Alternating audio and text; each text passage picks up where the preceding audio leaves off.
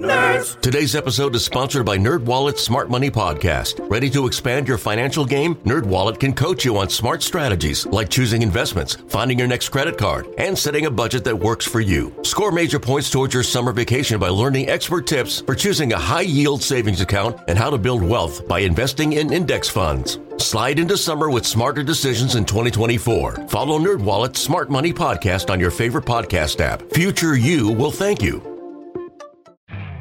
You could spend the weekend doing the same old whatever, or you could conquer the weekend in the all-new Hyundai Santa Fe. Visit HyundaiUSA.com for more details. Hyundai, there's joy in every journey. This is Pucks and Bolts with Casey Hudson. Quick touch on things to consider before we really dive all the way into all things Toronto Maple Leafs. I've mentioned that this is a pretty even matchup.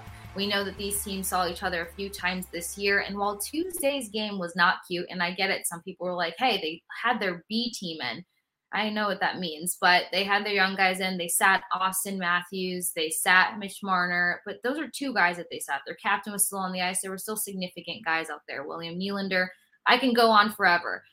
It was a crap game to watch. It was a weird game, and I don't think it spoke to anything that we're going to see in the playoffs. I think that both teams were strategizing on how to get a feel for one another, and I think to some degree they both did. However, they needed to use that. I think Toronto kind of wanted to hide their cards of the team that they now are with their, their trade deadline guys, and I think the Tampa Bay Lightning were trying to get a feel and kind of let their lead guys get a feel for what to expect when it comes to the matchup with the Toronto Maple Leafs. But who knows?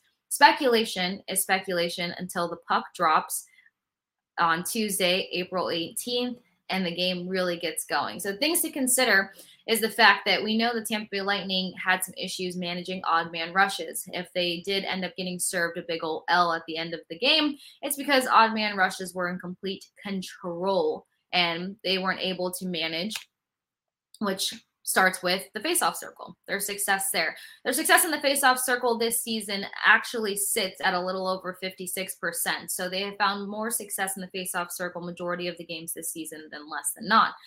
Toronto is pretty good in the faceoff circle as well, showing their skill on Tuesday in that matchup. But when it comes to faceoffs, the other thing that leads to on-man rushes are turnovers and crucial pivotal moments or placement on the ice.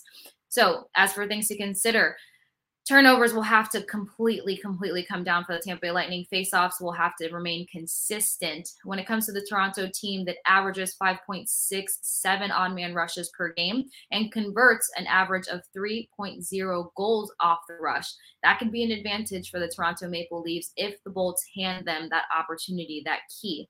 So we know that this team is going to obviously break down film and reel in that opportunity to hand this team the game.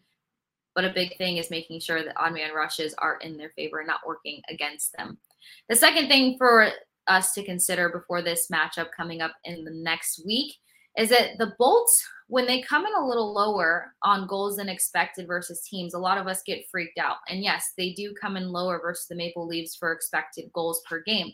Something majorly to consider here, though, is that a lot of the wins that the Bolts have accumulated this season, they've actually been outshot by their opponent, but they have averaged higher in their high danger shot chances versus the teams and been able to pull off W's. So a lot of wins that the team has this year, they probably were outshot like 46 goals to 38 maybe, kind of consistently in that ballpark, but always rack up their high danger chances in the second period and for sure in the third period. Great example is that last night they were outshot by Detroit. In the first period alone, I think it was like 13-3 or 12-3 or 13-3. And then same thing in the second period. Detroit completely took over with shots on goal, but they had 5 high danger shots in comparison to the Red Wings, like 2 high danger shots. And then they also had 6 high danger shots in the third period. And then Detroit, I think, only closed out with 2 yet again. And that's a pattern that you see in a lot of the matchups and wins that the Bolts had throughout the season. So I'm just saying, don't hit the panic button when it comes to the expected goals comparison to the Toronto Maple Leafs.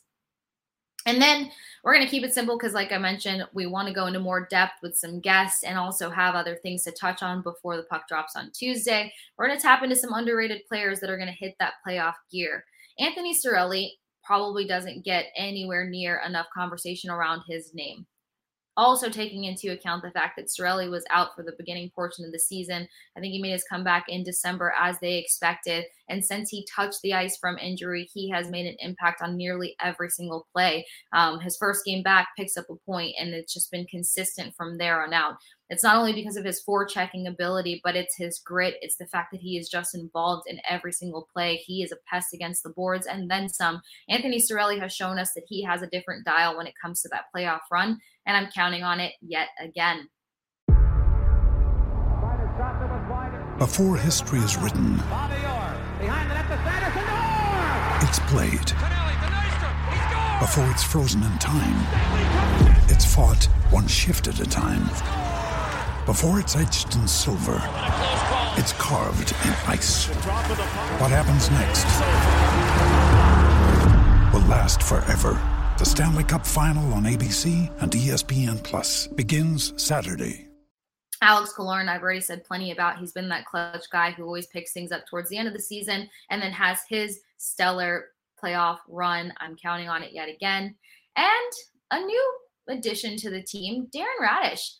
He picked up his first NHL goal and point officially on the road. And it's not even the fact that he picked up the point. It's not even the fact that he picked up the goal. It's his composure back there. It's what he has contributed to this team. He also has a nice physical element to his game, but all of that skill set and those awards that he was picking up in the AHL, also one of the top guys in the AHL, he's starting to translate into his game at this pace, at this level, and he's doing so quicker than I think I even was ready to give him credit for. So we're just going to, so long as he's continuing to build off of his game by game, which he has done, I think this is somebody that will be a nice surprise in playoffs and somebody that, you know, other teams can't really game plan on because they haven't seen that much of him. They saw a little bit of him on Tuesday, but I think he's going to have a lot more in the tank.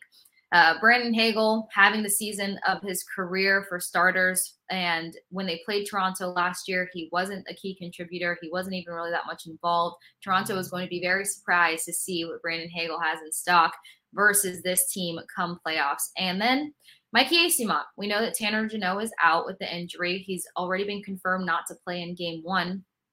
I would even go as far as to say that he won't be a part of game 2 either. And in that time, Eyssimont has been able to finally get some more NHL reps with this team. Now, the couple games that he's played with the Lightning, with Jeannot being out, we saw some great movement out of him versus the Senators, closing out the road trip last weekend, even though they took a huge L there. And then he finally picks up his first goal as a Bolt, a beautiful goal. And I think it was Ross Colton on the assist. The bigger difference maker there is that he came off that fourth line where Jeannot was finding success, and he bumped up to the third line and is being paired with guys like Brandon Hagel.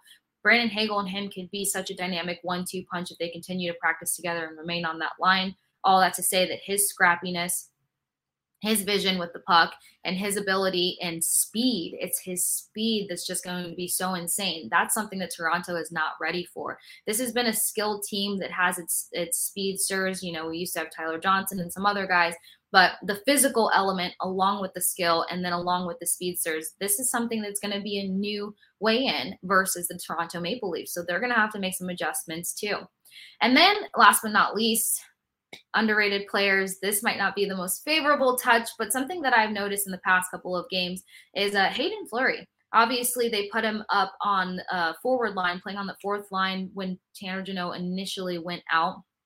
It's not like he scored goals or anything, but he actually had a good shot on goal percentage, number one. And number two, his ability to track back and get into defensive mode was still pretty stellar. I wasn't expecting that either. So what I saw out of Fleury was a lot of versatility to where if they need to throw out anything weird, if they need to shake things up, if they need to restructure, they can use Fleury as a point for that.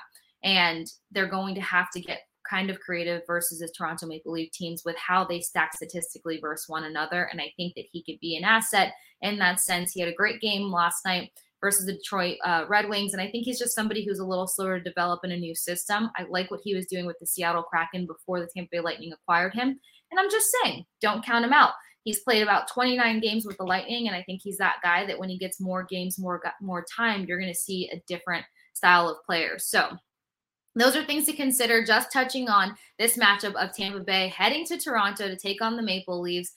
I think this has got to be a rivalry just as big as the Florida Panthers versus the Tampa Bay Lightning at this point. I'm going to call it even. I won't get too crazy here, but the excitement is there. The postseason is officially here. The guys hit the ice for practice tomorrow at 11 at the TGX Plex.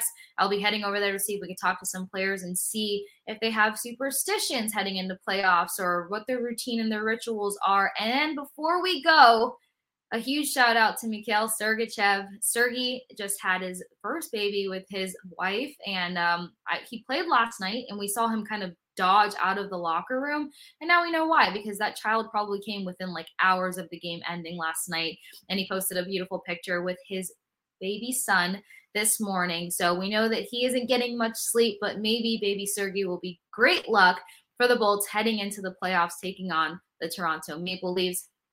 Once again, guys, for all coverage of the postseason, Stanley Cup final playoffs, and then some, and hopefully some one-on-one with the players in between before they really start locking things down, download the Odyssey app, search Pucks and Bolts, hit that auto download button, have those brand new episodes just sitting there waiting for you, because I cannot wait to head into my first NHL playoffs with full coverage here at Odyssey on Pucks and Bolts. Until then, I'm Casey Hudson, and thank you so much for joining me here on Pucks and Bolts. We'll catch you guys next time.